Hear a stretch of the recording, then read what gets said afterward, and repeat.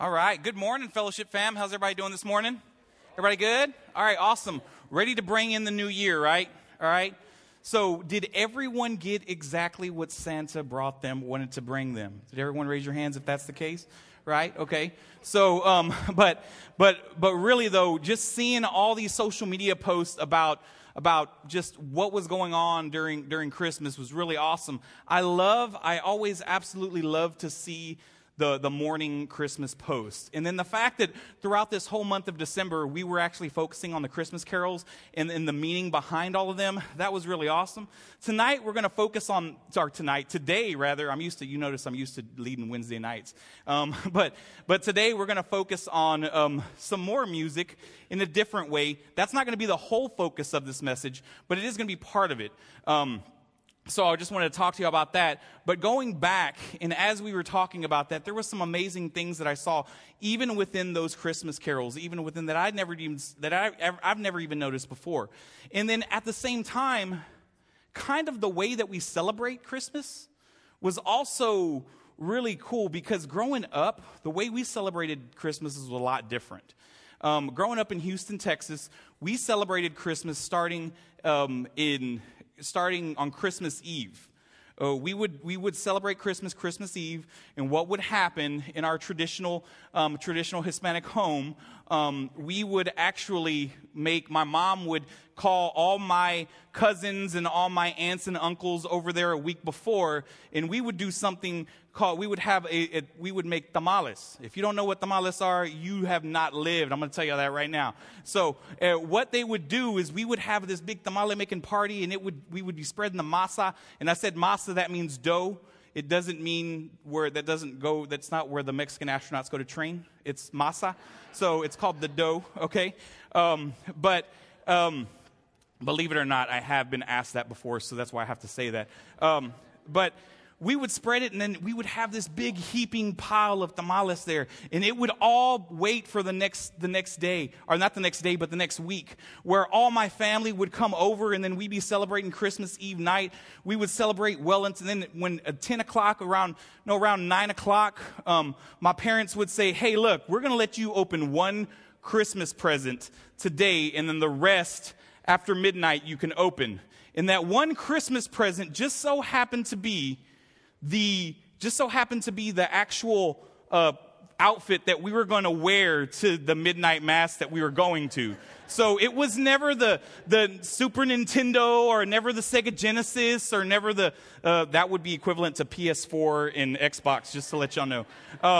But it was never any of that. It was always what we were going to wear. So we knew exactly. We get this shaped box, and it's like in a perfect rectangle. We start shaking it, and of course it slides. So we're like, yes, it's closed. It's what we have to wear to midnight mass. So, and then after that, what we would do is after we'd come back and we'd open up all our presents, and that would be our Christmas. And so growing up, it was always a difficult time, because me and some of my other friends would celebrate that way, but then everyone else would celebrate like the morning, right? I never ever knew the meaning behind that. And then growing up, as I started just doing some research on it, I found out that is actually a traditional Mexican custom called Las Posadas. Las Posadas and then I didn't even know that it's actual traditional based on the story of Mary and Joseph, where what would happen was traditionally you would go in your neighborhood and you would say, okay, this person's going to be this is going to be the house we're going to celebrate. And then you would go around asking every single neighbor, can we come in? And they would shun you away, and then they would come with you. And then the last house you would go and celebrate, because that was significant upon the birth of Jesus Christ. So you would go in that house to celebrate with that. I never even knew that growing up. That was something that was never explained to me. And so that's why when we're looking, this whole month of December, when we were looking at Christmas carols, I was like, man, that is really cool. That is really cool to see the significance behind all of that. But then I also thought about Colossians and Paul's letter to that city, and how at that point in time he was writing to people who didn't really know or didn't really understand the Christian faith. And so that's what we're going to talk about today, is putting on the new self and kind of those steps behind that. So if you can, open up to Colossians 3. We're not going to go into it just yet, but as you're opening there, what I want to do is just kind of give you some background on that. Now, in that village or in that city where that church was, there was someone named Epaphras who he actually communicated with all the time. What's really cool about this, on a side note, Epaphras actually stems from someone where or it didn't stem from it, but he actually ended up leaving the village in charge with Epiphanius. Epiphanius actually translated into the Spanish culture as Epifanio. That's actually my dad's name, and I've never heard that name before until I was doing some research on this. So it was really cool. But anyways, as we're going back, the audience that he was writing to, he was actually in prison, and he was writing to this audience because he recognized, and Epaphras was telling him, these people were spiritual. They recognized Christ through the knowledge of him, but didn't consider him the Lord of their life. And so it made me think, even after growing up, as I was growing up, see, that's the way I grew up. I recognized and knew who Christ was, but never really understood the need for him to be in my life. I understood, just like I understood that tradition. I understood the tradition. I knew it was awesome. It was family, but never really kind of grasped why it was celebrated or how it was celebrated. And this is exactly what Paul's writing to them and talking to them about, because he wants them to be real in their faith. He wants them to be solid in their faith. And at the same time, he wants them to understand that we're to live in this world, and we need to just grab a hold of that faith and put on that new self.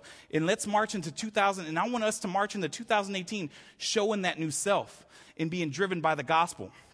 So let's go ahead and open up to 3. We're going to read 1 through 4 real quick. It says, "If then you have been raised with Christ, seek the things that are above, where Christ is seated at the right hand of God. Set your minds on things that are above, not on things that are on earth. For you have died, and your life is hidden with Christ in God. When Christ, who is your life, appears, then you will also appear with him in glory." I love the fact that Paul is communicating with us, and he's even communicating with this group of people. And I think when you really think about it, how many people do you know that recognize themselves as being spiritual, but don't really recognize themselves as a follower of Christ? I know lots of people like that say, hey, look, man, I'm spiritual. That's just who I am. And that's the way I was growing up. As a matter of fact, I would even tell you that that was probably, when we would go to midnight mass, that was probably maybe the first, we would go probably 2 times a year. As people, I think the term, or the term that's used is CEO, Christmas and Easter only, right? That's what I was. And that's what I was. And I didn't know any other time to go. And every now and then we would go and everything else. And I didn't really recognize the whole meaning behind prayer or anything like that. But a lot of it was because when I would go to Bible studies and I would ask, questions, they would just be like, because I said so. And everything else. And so it was never really an exploration of the faith or exploration of, let me challenge you so that way we can challenge each other and walk in this. It was more of a because I said so. And you see, I think this is really cool because Paul gets in here and he's talking to us and he's telling us, if then you have been raised with Christ. And I like how he says, if then, because he's talking to these people, because some of these people are like, I'm spiritual. He's saying, well, if you've been raised with Christ, you have to seek things that are above, where Christ is seated at the right hand of God. And I think ultimately, Fellowship family, we have to set our mind on things above. When we are living a life abiding in Christ and recognizing the need for him in our lives, it's very obvious that we are not of this world, but we still have to live in it. We still have to live in it, my brothers and sisters in Christ. And so what that means is that we have to recognize where opportunity is for us to integrate the gospel into our lives and into the lives of others as well. And so one of the things that I thought would be really fun for this morning, and then the students recognize this all the time, is we have a little something called Breakfast Club every 3rd Sunday of the month, okay?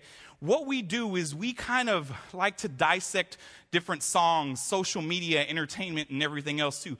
And I thought it'd be really fun for us to do that today, so that way we can kind of see what the difference is in setting our mind on things above. I am not justifying any kind of attitude or anything like that with songs, but I think it's very important for us to grab the gospel and try, how can we integrate it in the lives? How can we do this? How can we create an opportunity for that?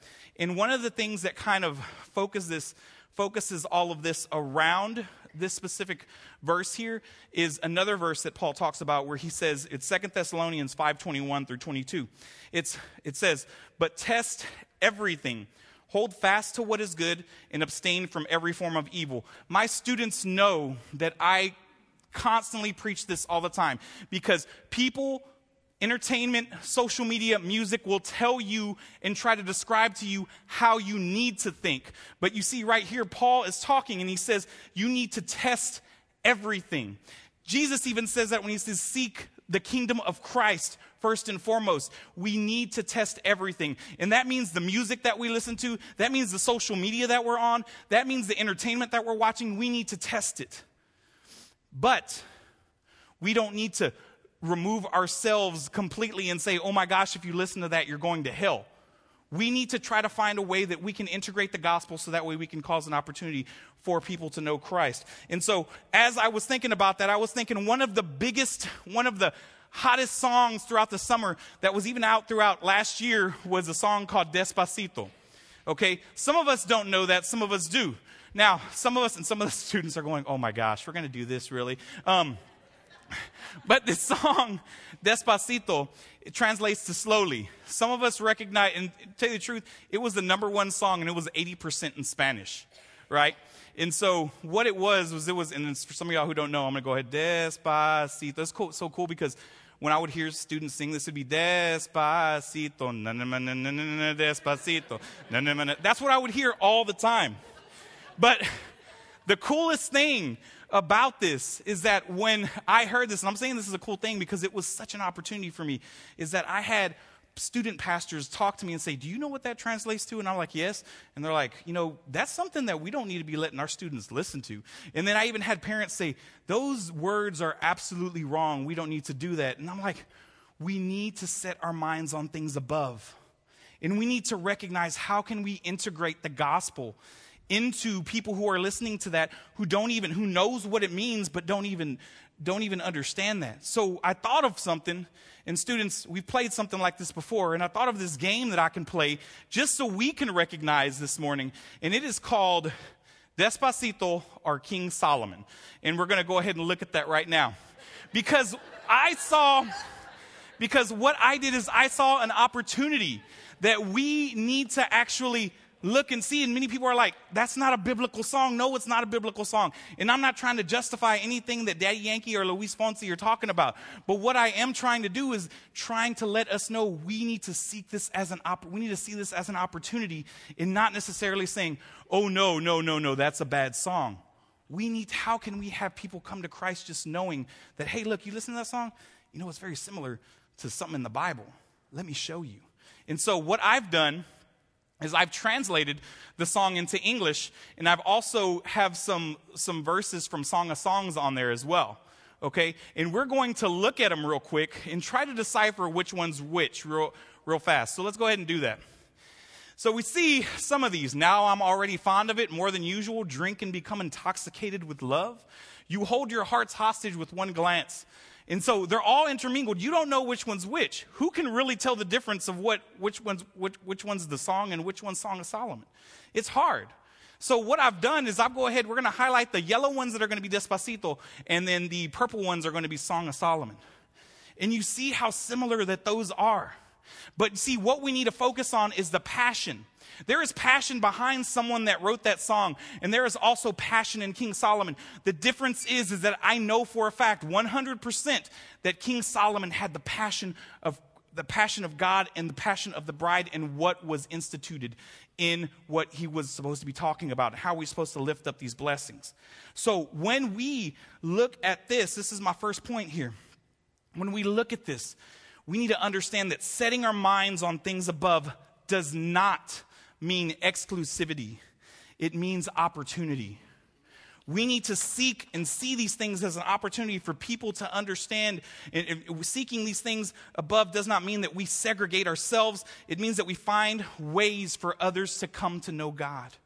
And if that means that I can have a successful conversation with someone who's talking about that, and because I want them to think about that, that's absolutely an awesome way to just spread the gospel for it. Because I'm going to tell you, growing up and being an intern one time and just kind of figuring out where God was at and where God was calling me after I became a Christian, I once had somebody who was mentoring me who told me, and I had to tell him, I absolutely disagree with you. He told me, we need to make sure that students don't know how to think for themselves, and we need to give them the gospel and traditionalize them in it and have them just kind of recite, and that's it. And I was like, that's not what it is. We need to help students think for themselves, but integrate the gospel in that.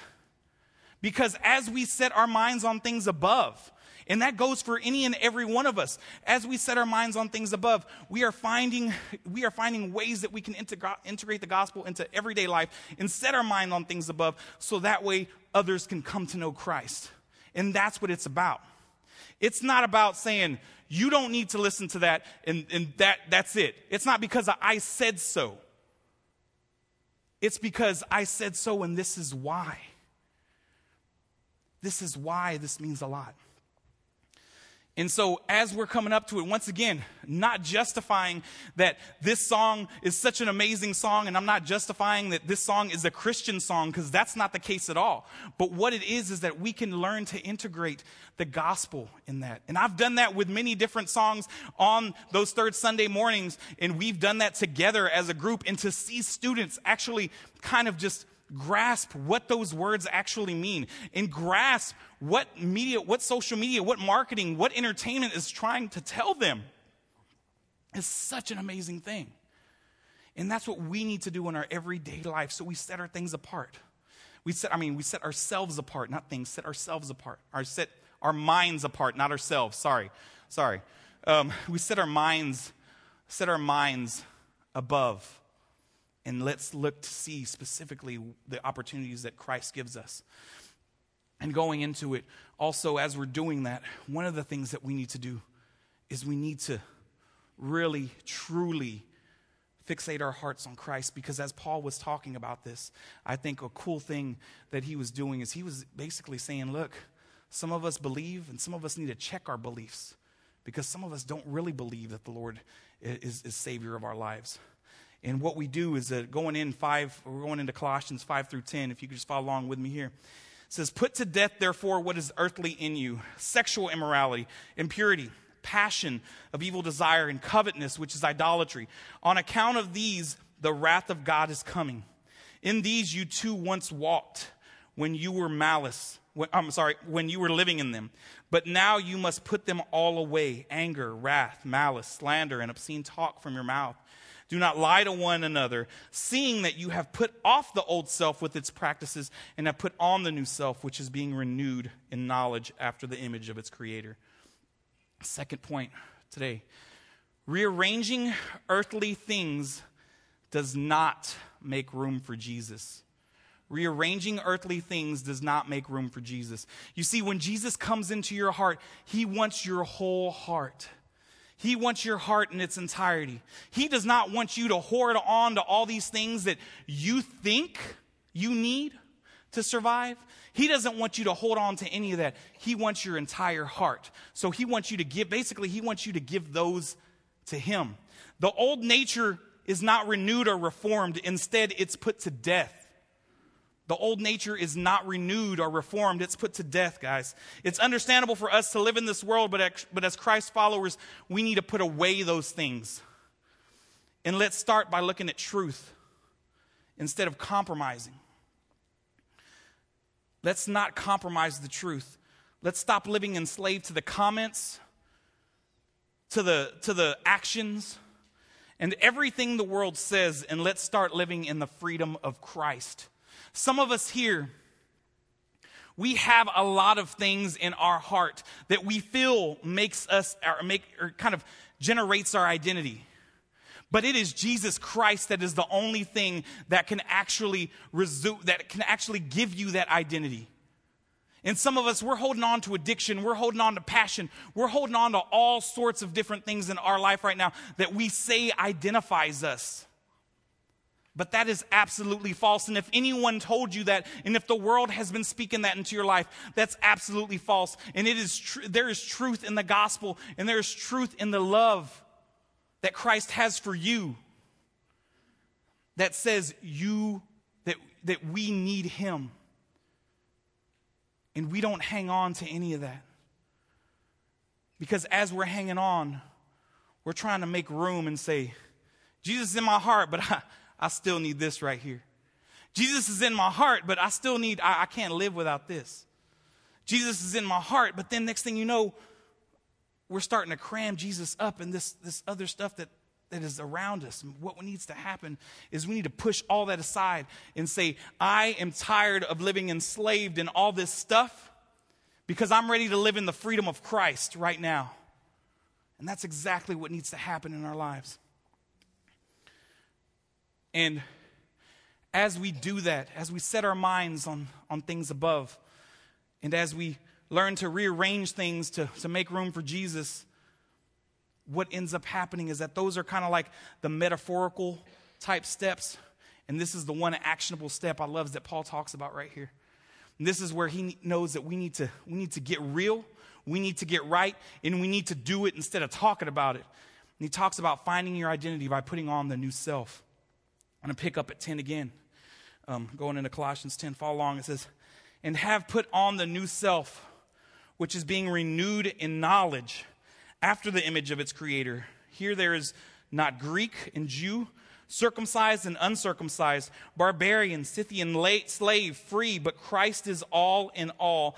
Put on then as God's chosen ones, holy and beloved, compassionate hearts, kindness, humility, meekness, and patience, bearing with one another, and if one has a complaint against another, forgiving each other. As the Lord has forgiven you, so you also must forgive. And above all those, put on love, which binds everything together in perfect harmony. And let peace of Christ rule in your hearts, to which indeed you were called in one body, and be thankful. Let the word of Christ dwell in you richly, teaching and admonishing one another in all wisdom, singing psalms, hymns, and spiritual songs with thankfulness in your hearts to God. And whatever you do in word or deed, do everything in the name of the Lord Jesus, giving thanks to God the Father through him. I think this is so relevant today, just as it was back then. Because sometimes that's what we think, is that the Bible has no relevance in today's society. But when I read this passage, when I read what Paul was talking about, there is 100% truth in absolutely everything that he's talking about that's very relevant in today. And so my third point, my final point here, is putting on the new self is living a life driven by the gospel. The new self that Paul is referring to is when we start to set our minds on things above, we make room for Jesus in our heart, and ultimately we take those actionable steps to make him the Lord of our lives. Now, what that means specifically is that it means that you don't look at it means that you will look at people and not the stereotype. It means that no matter what people say about things, if you are setting your mind on things above, if you have Jesus in your heart, that you are going to take approach to a person and see them for the way that God has designed them, not the way the world defines them. And I think that is so relevant, especially within this fellowship family. Can I say that? Because one of the things that I've seen that has just made me tear up so much is that not only when our students are praising God, but that we have someone, a senior adult, that comes up to them and says, I love the way you worship. Because what that person has done is that person has then taken and seen that person as a person the way that God has designed them and not the way the world has defined them. That person, that senior adult did not look at my students and say, there goes those students in the student ministry. ready to go and wreak some havoc. No, they actually saw what was going on and they enjoyed it. And that's an amazing thing to see. Another thing is that it means that you will listen and you will pray for others as opposed to making judgment just based on what they say. It doesn't mean that we sit here and listen to some things that we say, you know what? You're saying some, whether it be mean things, whether it be nice things, whatever it may be, that we won't pass judgment. We are going to pray for that person. And we're going to love them. And that's really hard for me too. Because sometimes when people say things about me, one of the first things I want to do is I want to say something back. But sometimes it takes me just praying for that person. And me really just going up to them and saying, let me pray for you. And then another thing that it means is it means that you will be guided by the Spirit as opposed to being guided by the world. When we have Jesus in our hearts, we're going to be guided by the Spirit. When we're going to put on that new self, we're going to be guided by the Spirit. It doesn't mean that we put on the new self, we take it off, we put it on, we take it off. When we are putting it on, we are living for Jesus because we want a life driven by the gospel. And I'm going to tell you right now that when I think of the fact that we're going to be guided by the Spirit as opposed to being guided by the world, and these three things that I just discussed right here, it's kind of hard for me. And I think just recently it was really hard for me. This past Thanksgiving, a deer decided to commit deercide. That's when deers want to commit suicide, but they run into your front of your van. Deer decided to commit deercide on our van. And because of that, we were kind of out of commission with the van for a little bit. And some of y'all know about it, and some of y'all have been praying for it, praying about that. And we thank y'all so much because we were able to get over that stump. But to tell you the truth, in me, there was not a fact of thinking on things above. There was not the make room for Jesus in my heart for that deer because I wanted to go deer hunting right after that. Never been deer hunting, but I wanted to, right? And there was all sorts of things that were going on. They wanted to total our van. But at the same time, because it was only like a couple $100 away from the threshold, and there was all this stuff, and I wanted to just not only I wanted to do all sorts of things to just talk mean about the guy that was helping me out at the insurance company. And there was all this stuff going on, and ended up wrecking our trip to Houston. So I couldn't go and get my tamales early. I had to wait. And I still have to wait.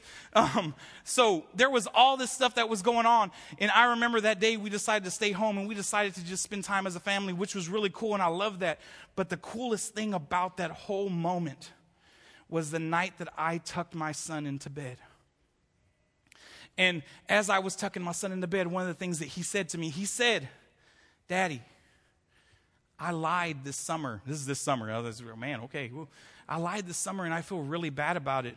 I wrote on the wall and I didn't tell, and Mommy asked if I wrote on the wall and I said no, but I know where the spot is and I want to tell you about it. And so then he comes up to me and he shows me, he grabs me by my hand, takes me, goes down his bunk bed and tells me where it is. And he's like, "I feel really, really bad, Daddy. I don't know what to do about this." And I was like, man, this is that awesome salvation moment that we've been waiting for. We've been praying for. This is amazing. This is so cool. And we wanted to jump up for joy. But then at the same time, I have my middle son in the bunk bed underneath his. So then what we do is we do this. It sounds really bad right now.